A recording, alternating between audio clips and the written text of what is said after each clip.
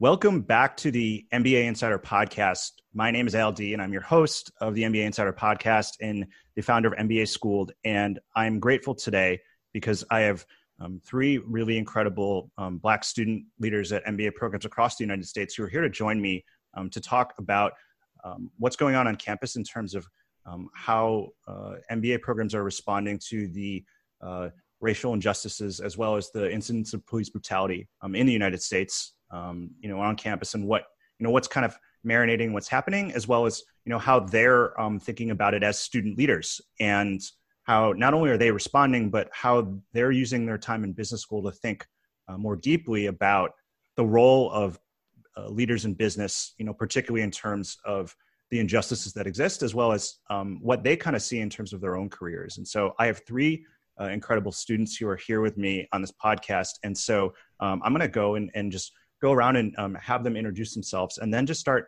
asking some questions. And I'm really excited for this. And so the first person I see right now is Kendra. So Kendra, thank you for being here. Would you mind just doing a quick intro of who you are and where you go to school and if you'd like to share what student organization that you are involved in? Sure. Well, thanks again for having me, Al. I'm excited to be here today and really excited to share what's going on at Olin and then just general thoughts on the times that we're in right now. So my name is Kendra Kelly. I am a now second year at Olin Business School, which is with Washington University in St. Louis. And I am a consortium fellow. I am president of my student body, the Graduate Business Student Association.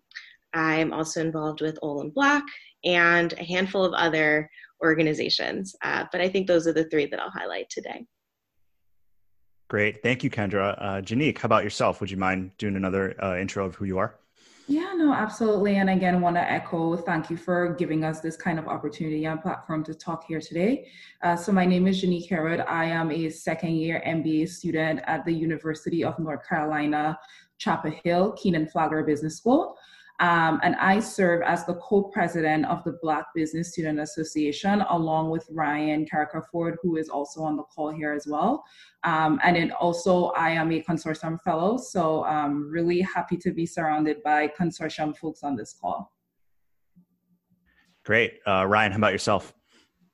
So once again, thank you. My name is Ryan Carricker-Ford, and I am also a consortium fellow. And as Janique said, I serve as the co-president of the Black Business Student Association.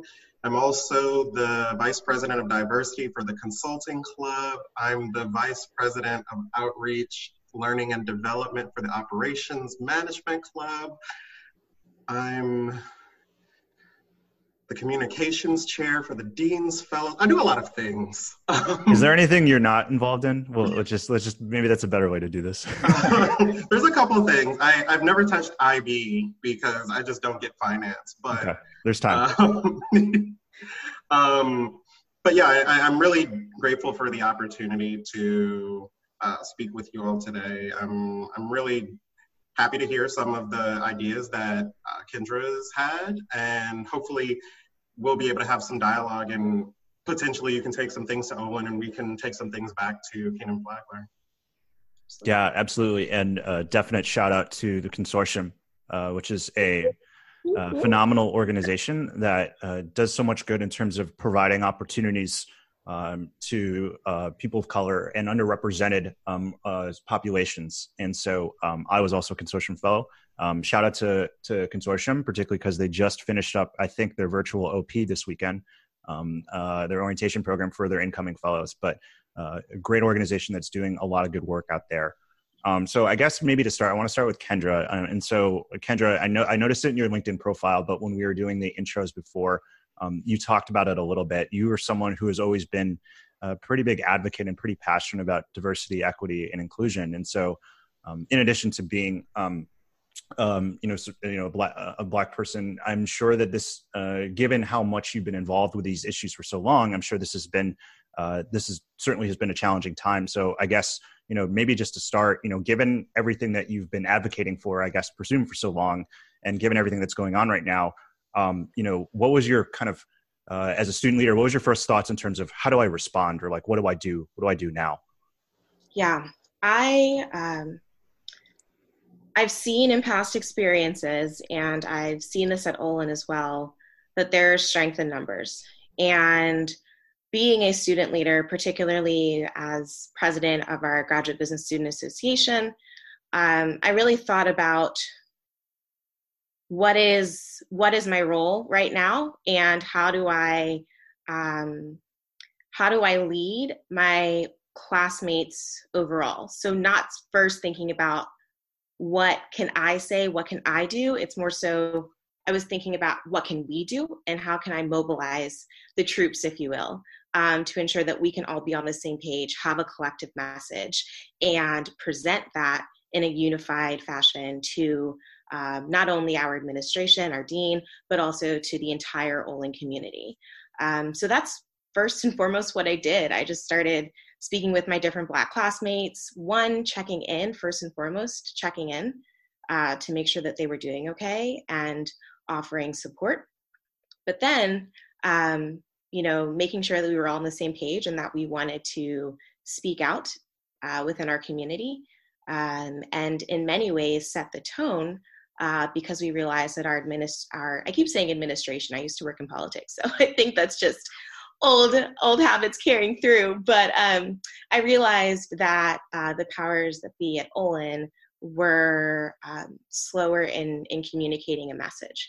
And so we wanted to be on the forefront and really set the tone for the entire community. So I think that's what I did ultimately, was how can we come together and present a unified message? And that was ultimately delivered through Olin Black leadership, but in close collaboration with all of the Black students, all of the Black second-year students at Olin. Yeah, and I think that's great, and I love the way that you approached it in terms of thinking about, how can we use strength in numbers, but then, what is my role in this? And I'm just curious, whenever you're trying to rally people behind a cause, even if everyone agrees in it and believes in it, there's always a challenge, right? Particularly when there's lots of people. And so how did that process play out? What was that like? I know it's only been a week or 2 weeks, so it's not a long time. So I'm sure there was a lot to be done, but could you talk a little bit more about that? We have an incredible community. We are a small, tight-knit group, and we often refer to ourselves as family. We call ourselves the Olin family. And so I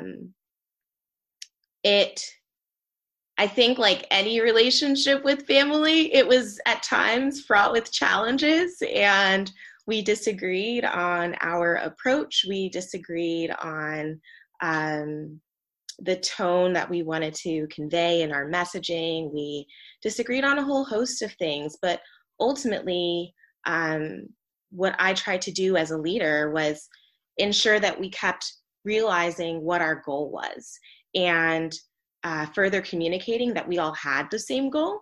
We were just disagreeing about how we would bring to fruition our strategies and our plans.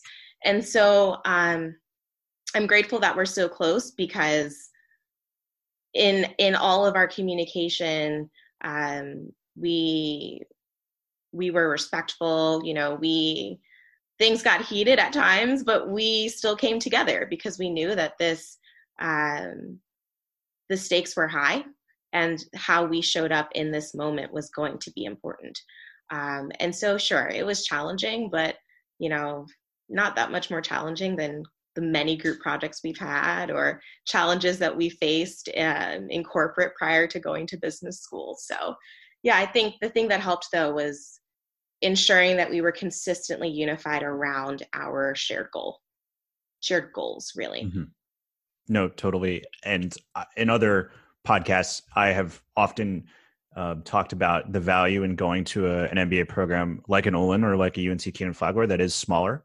Yeah. Then it has more of a community feel. I'm obviously very biased because I went to one, but I do think there's a lot of value in that to what you just said, and just in terms of how you refer to yourself as the Olin fam or the Olin family. And particularly in these times, I think that having close relationships can be so valuable, even if you're not physically like together.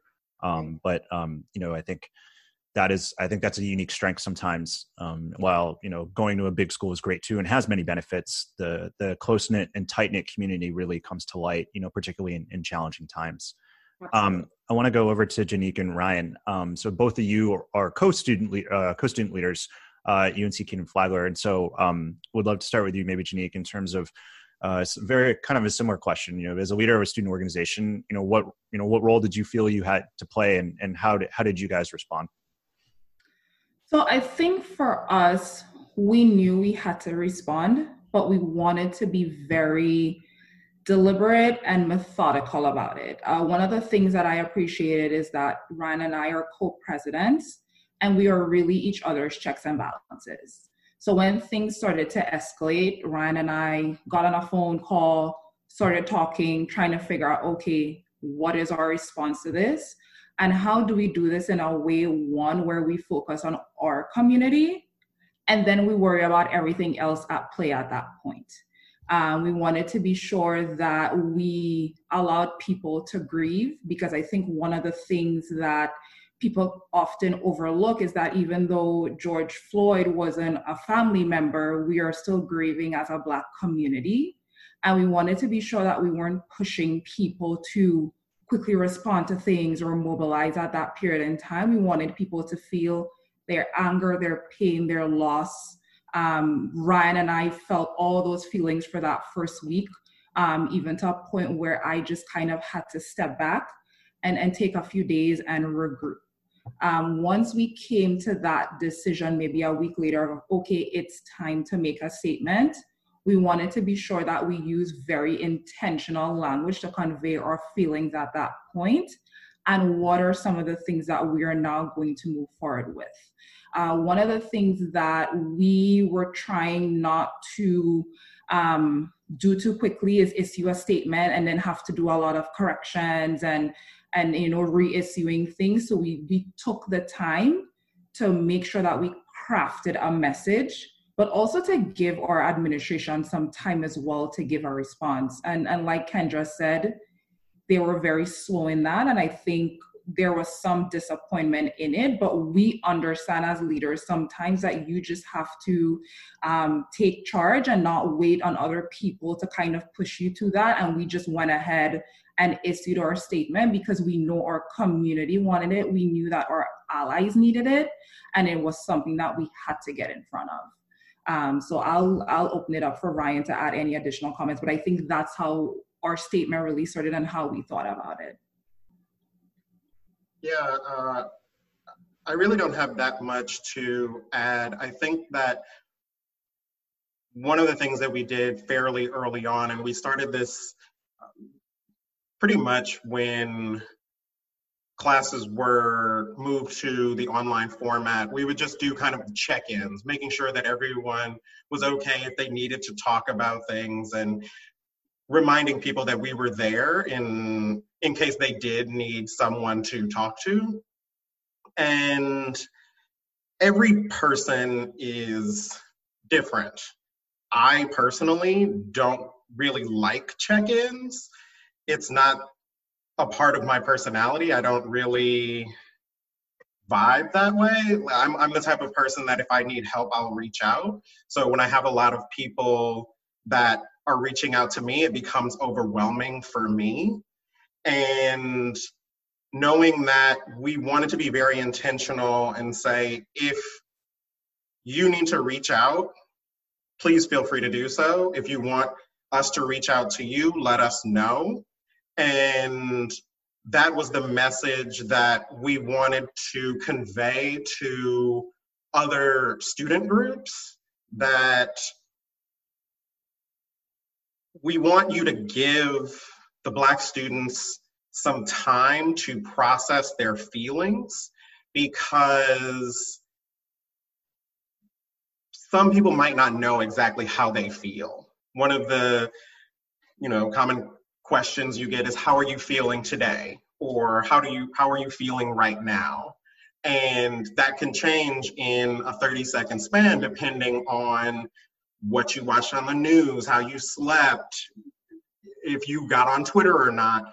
And we wanted to convey that in our statement to say, we appreciate the outpouring of support that we've received, both as an organization and on an individual basis, but we are recommending that you give people some time so that they can figure out what they want to say, how they can say it, and so that they can come to you and say, okay, I really appreciate you reaching out. I'm not really ready to partner on any sort of action right now, but let's plan something for the future. And I think that that was really important in conveying, because there is a sense that when something happens, you just want to do something so that, one, it satisfies this, oh, there's a problem, I need to fix it kind of mentality, but also it makes it seem as though, oh, okay, we can do something and it'll address this issue. Whereas when you're talking about institutional racism, you can't have an event next week that's going to tackle that issue and say, okay, institutional racism does not exist anymore. Police brutality does not exist anymore. So we were very intentional in our wording. We probably went through maybe 4 rounds of edits before we actually pushed out our statement, because as Janique said, we wanted to be very clear about what we were saying and to convey a sense of being appreciative, but also recommending that people kind of give time when time was needed.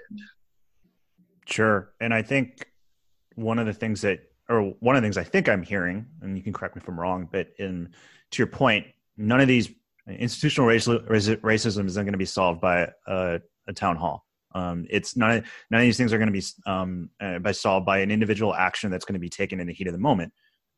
So the number one, but the other thing is that sometimes you can't jump to solutions if you haven't thought about and processed what's going on. And I think that is it's just you sometimes, and people process differently too, right? Everyone, to your point, some people want to be checked in on, some people don't. Everyone kind of is moving at their own kind of speed. So I definitely get that. Janique, one more question to you.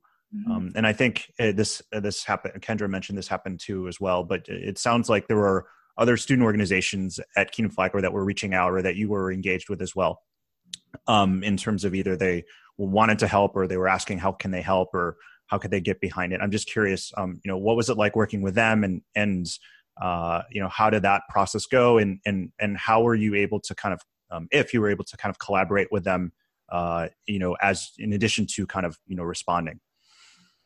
Yeah, so I think one of the things that I kind of always knew, but I think it was very amplified during this time, is how much people care about us.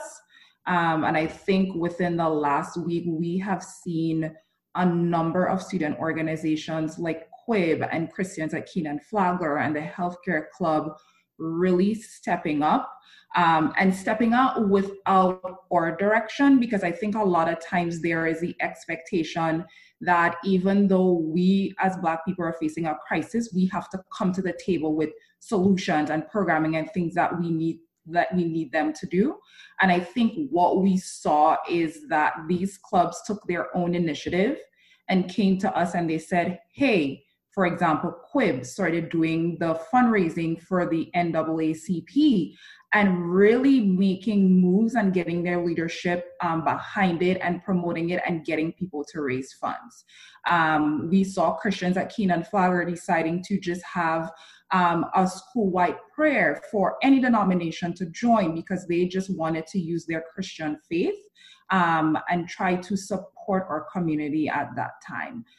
We saw the Healthcare Club trying to understand, okay, what are some of the programming or things that we can do to educate people on racism and what is going on. So we really saw an outpouring from the organizations and then also individuals.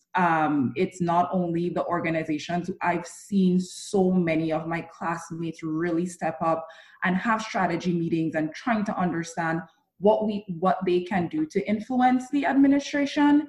And they really took the lead without us prompting them. I think that was very helpful for Ryan and I and the rest of our e-board, because while we were trying to figure out, okay, what did we need to do in terms of statements and all these other things, we had people, I call them our army at this point, kind of behind the scenes and running things that really had that impact. I think that's great. And for those who aren't aware, QUIB, Carolina Women in Business, one of the things that they did was they had a fundraiser to raise money towards the NAACP, and they matched donations. I believe initially they were going to match up to $1,000, but it got so popular that they upped that actually, I believe, to $2,500 or another amount. And so, yeah, I think they raised in total 5,000 plus wow. At the end of it all. Yeah. So shout out to QUIB. That was a good display, I think, again, to what you said, an organization reaching out, coming with an idea so that you don't feel like you have to, you shouldn't have to feel like you have to do this all, right? On top of everything else you have going on, but coming to the table with something and saying, we think this could be some way to help, what do you think of this? And again, back to what you said, the army and having them and the army of allies and having them support. So I think that's phenomenal. Kendra, I want to go back to you for a second.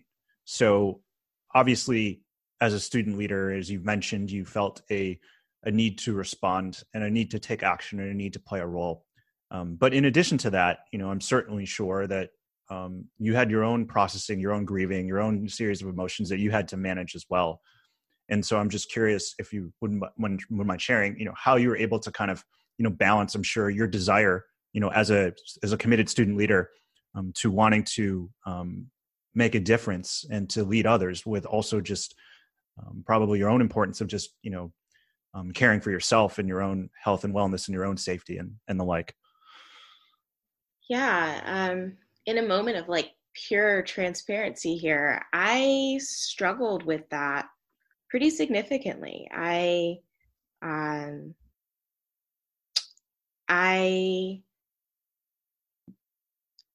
don't think that I really processed my emotions as grief at the beginning. And so I was feeling these overwhelming emotions, but didn't really have a name for it. And I think it hit me around Thursday, Friday at that point, like, oh no, you're grieving for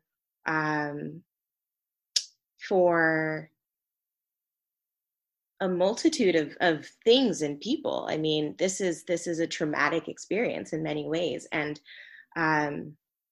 even in the incredible showing of allies personally just reaching out, each ping in its own way, even though it was well-meaning, was triggering for me. And so to have to continue to kind of go through that was challenging to process. And so I really had to compartmentalize what I was thinking and feeling, which was a coping mechanism at first that helped. And then it just got so overwhelming that I wasn't doing much of anything very well at that point. So I had to take a step back and figure out how to replenish my pitcher so I could pour into others. And I think once I realized that I really needed to take a step back and engage in self-care, which I hate as a buzzword, but in that moment, it was truly needed to kind of get centered and think about what I needed to fill myself, to fill my cup, and to feel whole and as well and as close to that as possible, given all that was happening. That was probably by Friday at that point. And so I didn't start mobilizing my peers until I was feeling whole. Before, it was more like individual. And I'll be honest, I felt at some points like, was that selfish? Was that poor leadership? I'm not sure. I'm still working through that, to be honest. But I knew that I wasn't as effective as I could be until I started to get back to center, or as close as that as possible. I'm grateful that I have really incredible classmates, as I said before, in particular, and particularly Black student leaders that were able to pick up when I needed to take a step back. But I will say, Janique, what you said earlier about needing to take a step back and realize that you're grieving and processing. I tried going at first. It did not work. And so I needed to take a step back in order to be effective moving forward. Yeah, I think as MBAs, we are all naturally type A's. Right. And we always just have this instinct of, okay, there is a problem. So we need to come up with a 10-step action plan of all the things that we need to do, and we need to find the root cause. And I just felt like in that time for us, we needed to just stop and be like, okay, that is not as what is needed of us right now. Right. Let's take care of ourselves first. So I truly connect with that in a lot of different ways. No, I think those are great points. And one of the things that I always think about is that in order to show up best for your people, or just to show up best period, you need to be the best version of yourself. And sometimes that means I love the analogy you gave about, filling your cup, right? And just, taking care of yourself first. And particularly, I think when you're in a position of leadership, when you do have to look out for others and care for others and think about others, it's very easy to forget that, it does start with yourself. And sometimes stepping back is what will enable you to move forward. And certainly it helps when, as you both have mentioned, or all of you have mentioned, in terms of having a team around you who can complement you. And then I would say also that I would argue that's the same thing for, the business world for that matter, right? In terms of doing the same thing. So Janique, I want to go to you for a second. And one of the things that we talked a little bit about before this started was just this idea of going to business school to, grow in your career, but also to think bigger about the impact as an individual that you could make either in society or in business or in your community. And so would love to maybe have you talk a little bit more about, how this being in business school right now, even with the challenges that exist in the world, can be a good experience to help you get closer toward that goal that you had mentioned in terms of being able to have that bigger impact one day. Sure. So I think for me, business school has really taught me the skill of drilling down into things. And really understanding strategies. So part of fixing getting a solution is really understanding the root cause. And that is not only in a business context where if something is broken at a company, it's for instances like this where we have institutional racism and inequality across the board, whether in corporations, schools, things like that. And really understanding, okay, what is the root cause of this and what are some of the things that we can do to make this better? So I would say even on a smaller scale, just being in the business school, a business school is still almost like a corporation. It is set up with, your leaders at the helm and then your students, which we can compare to employees. And some of the issues that we are facing, we are really sitting down as Black students, as a community and saying, okay, what is the root cause? Is it lack of education? Is it an admissions problem? What are the things that are really contributing to this? And then we kind of break this down into like, all right, what are the things that we as students can feasibly attack? And how we could improve that. And I think that really speaks to us making that impact, regardless of how small it is, because again, we're in business school and we're going out to be future business leaders, as you said. And it's not only about this social corporate responsibility and, reducing greenhouse effects and all of that stuff. It really also extends to making sure that your board of directors is equally represented across the board, or making sure that you don't have that one Black employee in leadership position and you're calling that diversity. So we're really making sure that we dig deep and we make that impact and use a lot of the skills and the learning techniques that they're teaching us in business school, not only to solve problems, but to really make a difference in making sure people feel included, welcome, and really part of, the overall community. Add something. I 100% agree with what Janique said, and it wasn't until she said it where something clicked. While the business school model is somewhat set up like a business, I realized like the students aren't the employees. The employees are the employees. The students are the consumer. And I think that what is happening right now is a national outcry, and it's an international outcry. I saw today that there have been protests all across the globe. But we're specifically talking about business school because that is the environment in which we are operating in. If we were in industry, we would be talking about it in that context. If we were in undergrad, we would be talking about it in that context. So that's the sphere that we're all operating in. And some of those same issues exist across the board. Doesn't really matter what sphere you're actually talking about. Like, we could be talking about government, we can be talking about financial services, we can be talking about consulting, we can be talking about operations, like anything.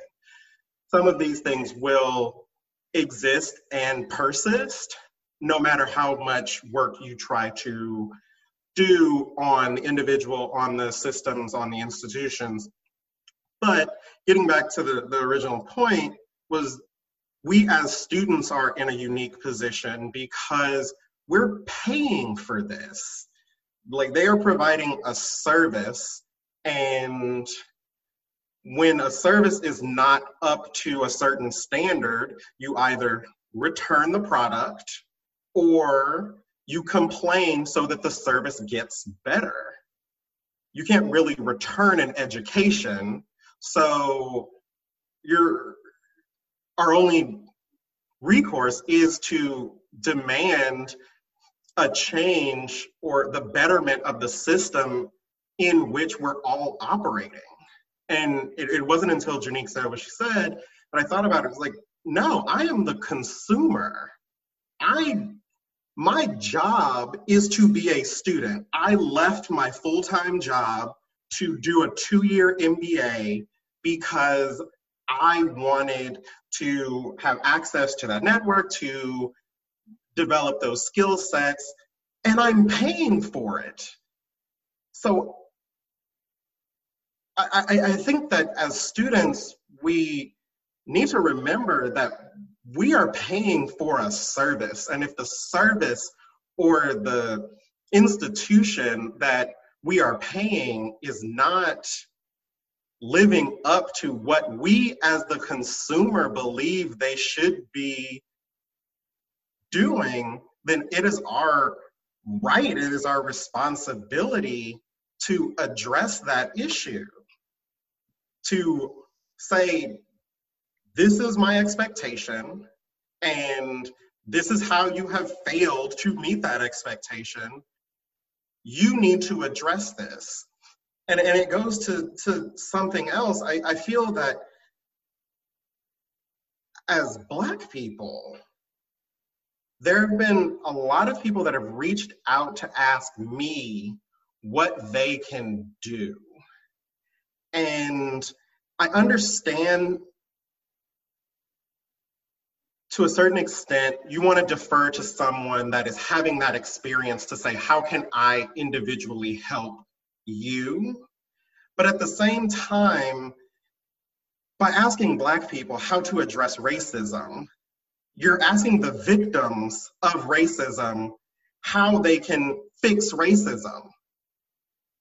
And it's just, while we might have suggestions and we might have some really good ideas, we need to engage with our allies and say, okay, we appreciate that you want to engage. We appreciate that you want to do something, but asking us how to fix it is one, not what you should be doing in the immediate aftermath of tragic events, but two, it can be triggering to Kendra's point.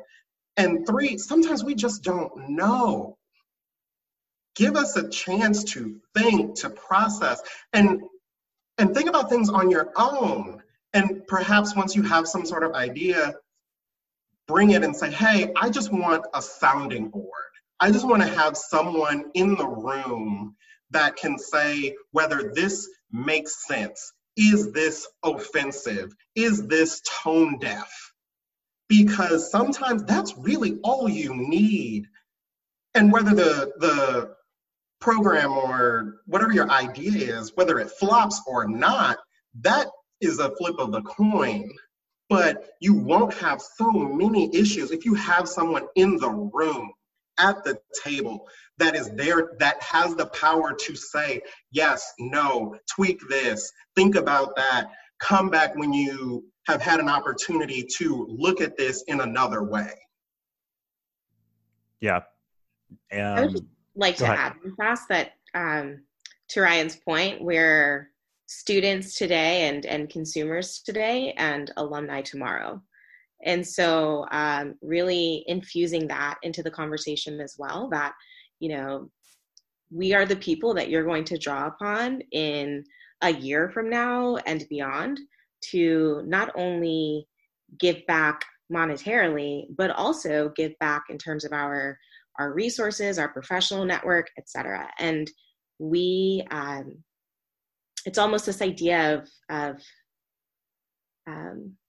how dare you come to us in need, and yet we can't come to you in need, right? And so that's part of, to Ryan's point, that's part of our messaging as well, that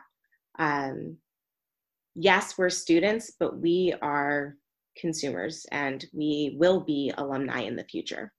And so hear us now, and we don't want to keep repeating ourselves. But to that end, it's challenging because in higher ed, you're looked at as students. You're not typically looked at as consumers. And so there's this idea almost of like, how dare they? How dare they talk to us like this? How dare they demand things? And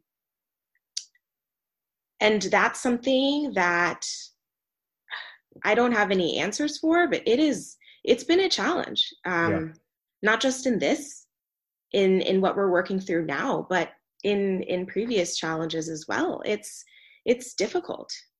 And so, yes, we can demand all day that we're consumers. And again, that's the messaging that we're using, but there is a larger system at play that isn't quick to view us as such. Yeah. I just wanted to go back to something that Ryan had said, because I think it is top of mind. And I've as an ally, I've heard it a lot from other allies to what you said of, people coming and saying, what can I do, or how should I respond? And in the best case, it can be well-intentioned in wanting to genuinely know. But what it doesn't acknowledge is the fact of, particularly in the world of how easy it is to find information these days, that it's there. Like you can put in your own work. You can put in your own work to find it, right? Like to come up with an idea. Like it's there, right? Or you and your other allies can go and can come up with an idea. Like yes, like engage. To your point, engage the right people at the right time. Like once you've come up with your own idea, but the onus shouldn't be on all of you to have the answers, right? And I think sometimes, not all the time, but I think a lot of times, because a lot of us genuinely just haven't put in enough of the work, we feel scared from wanting to come up with the answer on our own. We don't feel like we can because because we're not Black, or because we haven't done the research. And so the easiest way out is to go ask the people that we know who are feeling it. And so like what I've been challenging, my friends and other allies is, before you go, you should, I think, if you truly care about your friend and you want to check in with them, that's one thing. But like before you go asking people for what the answers are, start with your own homework, because there are a lot of potential solutions that have been thrown out there, and a lot of people who've been advocating for them for a really long time. We're not starting at ground zero. Like there's and like there's somewhere you can go like first, and that shouldn't always have to be like the person who's being oppressed shouldn't have to be the one to come up with all the answers on their own. I mean, this might be a little trivial, but I compare it to preparing for an interview. Like you prepare for that interview and you Google and you do your research beforehand before you show up.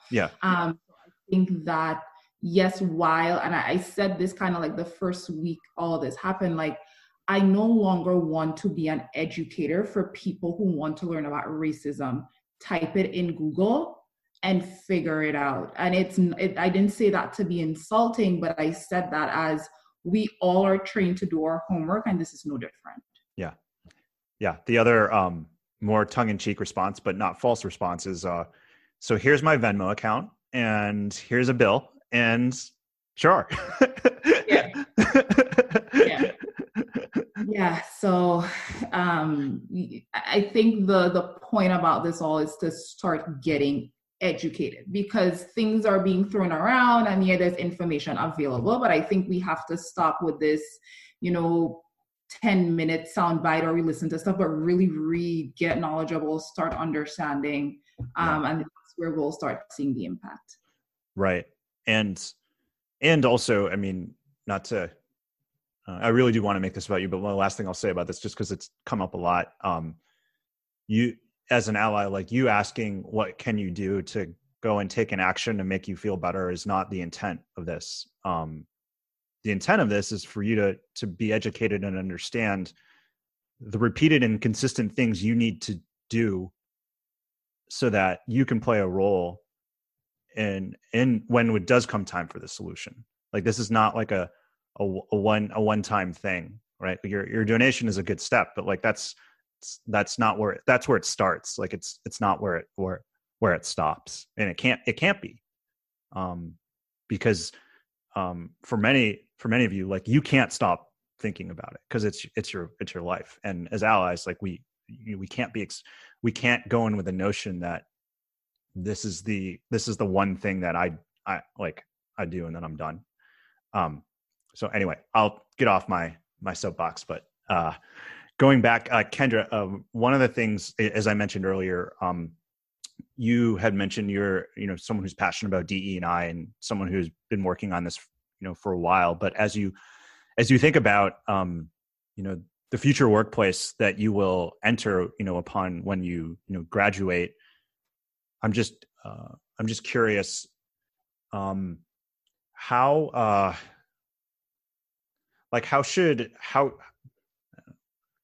what I want to ask is what should MBA students be thinking about now, as they think about, these are, this is something that impacts, to Ryan's point, this is not just about, what's happening. It's like, this impacts every industry, every company.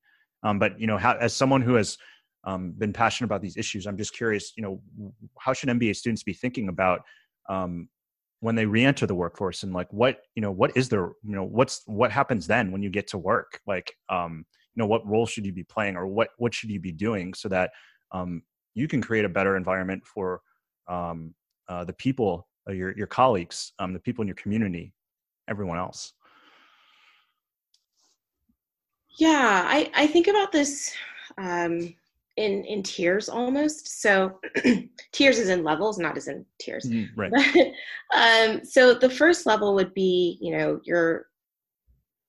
we're fresh into our tenure at the company as newly employed MBAs. And I would say really think about this as what can you do in your day-to-day actions. So, there's a culture within your company, and there are resources, hopefully, like ERGs and other, perhaps other opportunities. That said, really think about how you can create a culture of change within what you're doing. Are you being inclusive as an employee? Are you kind of going to the same people for ideas, consultation, and not really thinking about diversity of thought and realizing that you could be leaving someone out that could have a different perspective than yours that could help enhance what you're doing? Like, are you personally bringing qualities of diversity, equity, and inclusion into your work and into the way that you engage with your colleagues? From there, as you start to become successful and grow within your role, how are you building your rapport, and in doing so, becoming a voice for diversity, equity, and inclusion? So thinking about, as you're building your team, really, as you're now in charge of hiring, as you are essentially helping the company grow, are you thinking about diversity, equity, and inclusion in your strategies, specifically hiring? And then mentorship would be another level of that. So I'll just speak for me.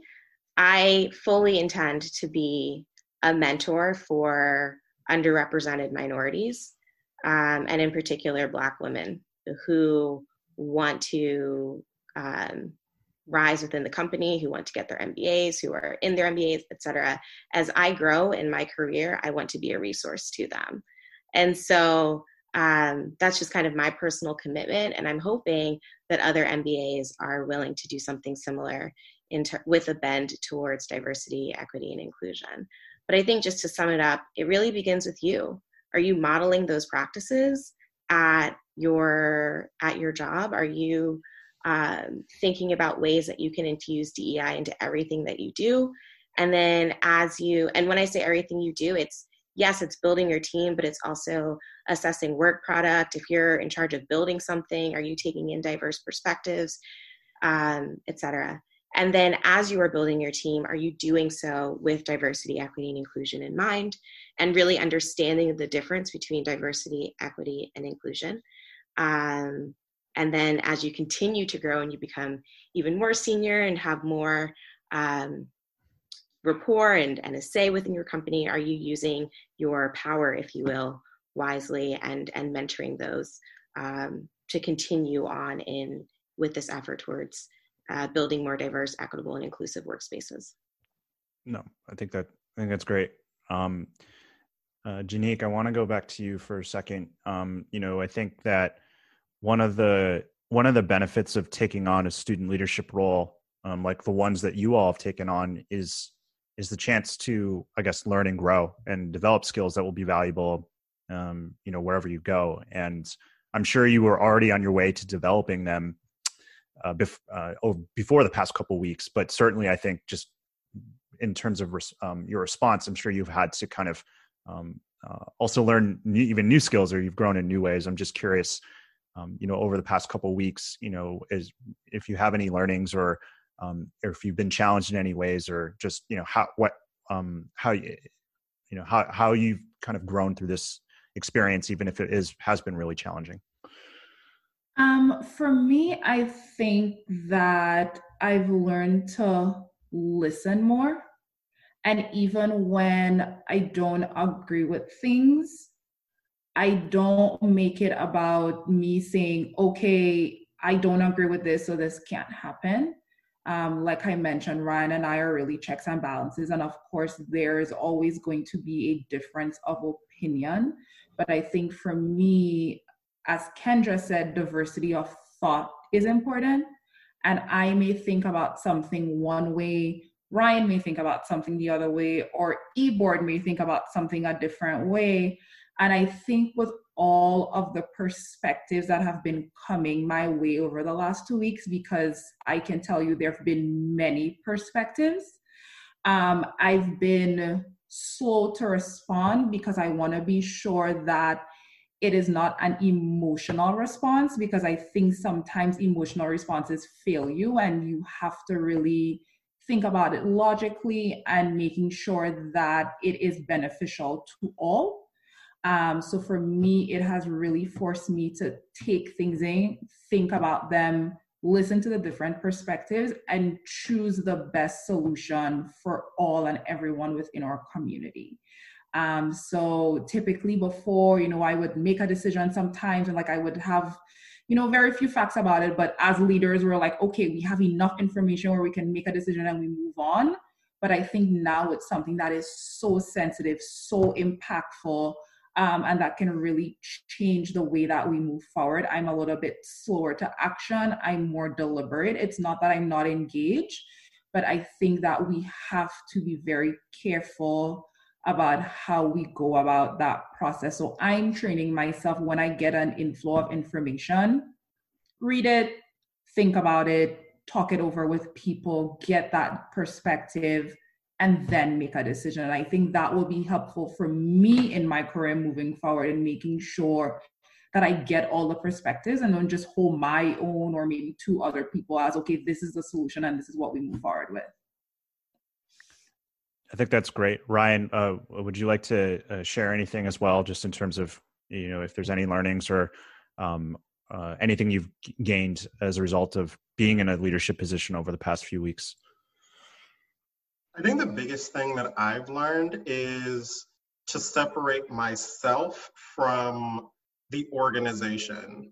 So, BBSA has an official statement that they've issued, and while Janique and I are the presidents, and some would argue the face of the BBSA, Ryan separately can say and do things, and knowing that what one does can impact the other, and to try as best I can to separate them as much as possible. And I think that is a little more difficult. Leadership is kind of that a mantle that's thrust on someone and they're never really prepared for it. Although they say they are, they might think that they are, they might have been training their entire life for it. But once you get it, there will always be something that you are not prepared for. So I think that for me, it is very much a learning experience. And I am lucky that Janique and I are doing this together, because there might be times where I don't have a clear enough picture and I'll want to either react or not react. So having someone else there that can say, okay, well, let's think about it this way and just go from there has been invaluable. But also being able to think about ourselves as individuals as opposed to co-presidents. There's all these different hats, and sometimes you're wearing them simultaneously, sometimes you're wearing them individually. So knowing when, okay, Ryan is not being co-president of BBSA right now, Ryan is speaking for Ryan. And I think it's a delicate balance, and I'm pretty sure given the world that we live in, most people are used to that. An organization will have an official stance, and then individuals within the organization can pretty much say or do whatever they want, but the organization is going forward with its mission as well. And I think that was a really important lesson to learn, and I'm still learning it, on that it's okay to be an individual separate from the organization. And to kind of learn that fairly early on is, I think, very beneficial going forward, planning for the next year. Mm-hmm. And being able to say, okay, I can still have my opinions, I can say things, I can do things, and it will not affect what BBSA is doing. Sure. Great. Well, I want to give one last word to all of you. So feel free to kind of use it, how you wish. But I guess Kendra, maybe I'll start with you since I'm looking at you right now. Anything else you want to add? Anything else you want to say before we wrap this up? Sure. Well, first, thanks again, Al. This has been a really enriching discussion. Janique, Ryan, it's been great to hear about the work that you're doing and will continue to do. And I'm definitely going to be following up to learn more and just stay in touch. There's immense value in our MBA network. And so allow me to lean into it and tap into your brains. This has been a really challenging experience. To Ryan's point, you sign up to be a leader, and in some respects, you're prepared, you're ready to go. And then, as I like to say, we plan and God laughs. And this is, it's been in many ways a challenging experience of trying to figure out, well, I think this is the right way to handle it. And then something happens, you're like, wait a minute, no, we need to reassess. And I've thought about that personally, just with kind of how I want to move forward, and then as well as move forward as a group and as a unified force. But one thing I'm sure of is that we will get through this. It's been so encouraging to see allyship and support, and I'm more hopeful now than I think I've been in a very long time, that if we really come together and that form of support is consistent, even when things, perhaps die down, of course, that's not typically something that we have the luxury of experiencing, but, when protests aren't dominating the news story, when, Mr. Floyd is laid to rest, and when this may not be at the forefront of our allies' minds, if they are still willing to take up this mantle and amplify our messages and be that support, I think that we together will be forces to be reckoned with. That is my hope.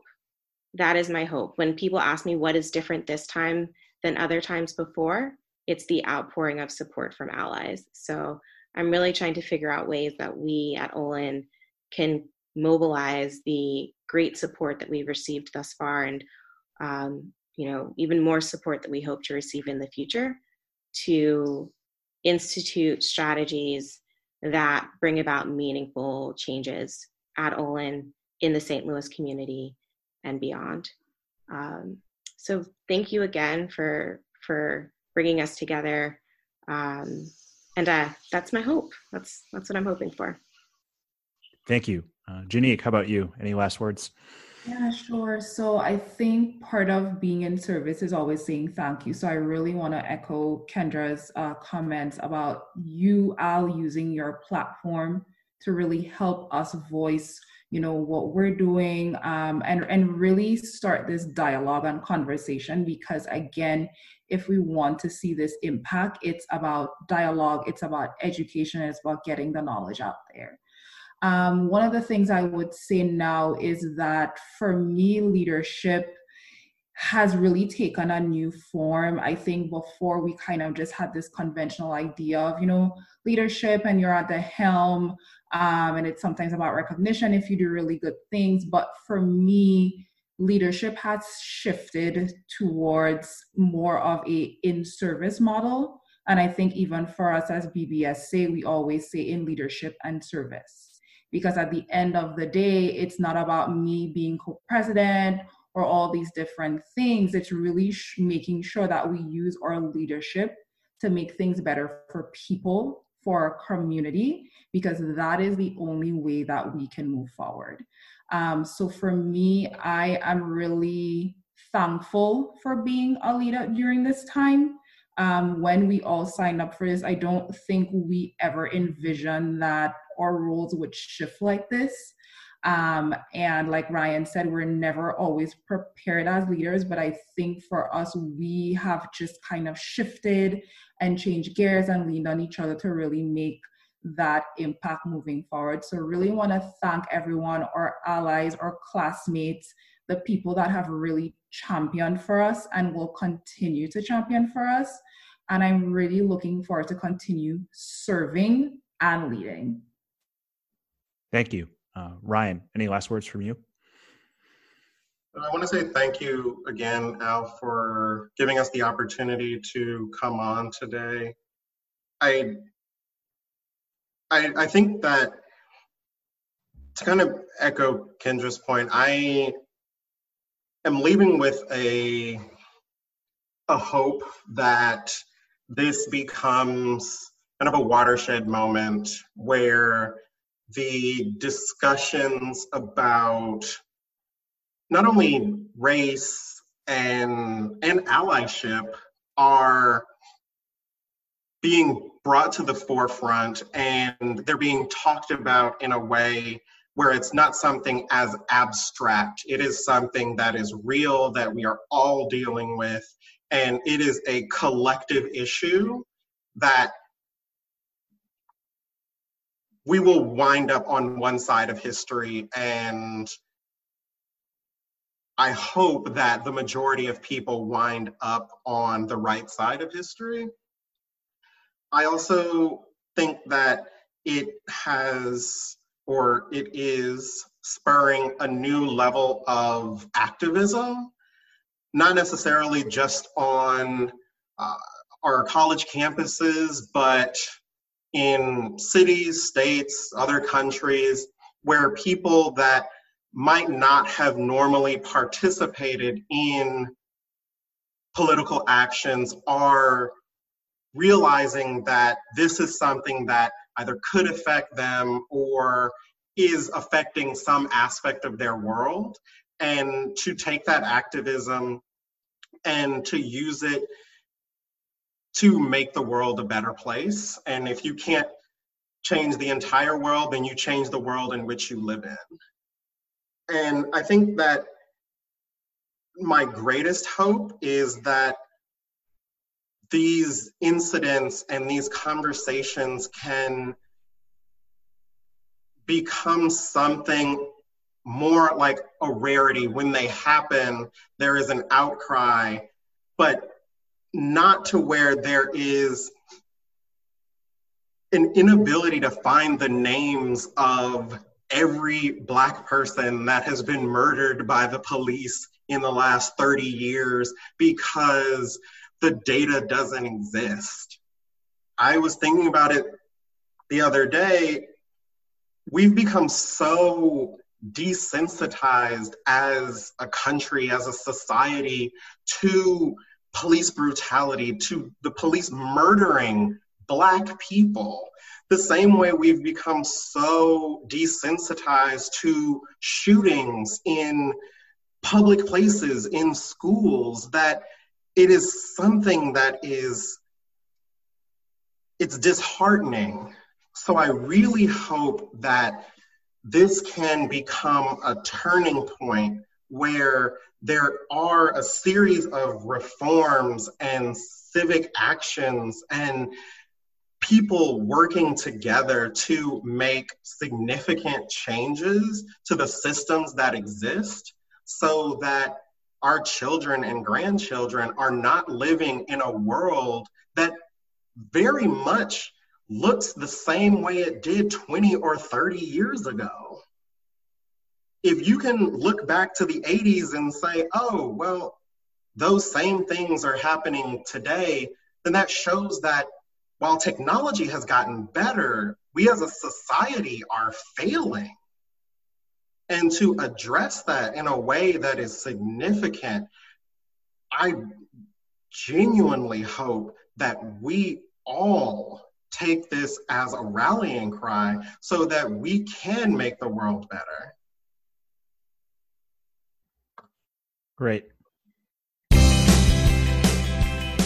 Hi, everyone. LD here, and thank you so much for listening to the MBA Insider Podcast. If you liked what you heard, make sure to head over to Apple Podcasts and to write a review. It will only take 15 seconds. I'd also love to hear what you've been listening to on the podcast and any suggestions you have for how we can improve. Find me on LinkedIn or head over to mbaschooled.com/podcast.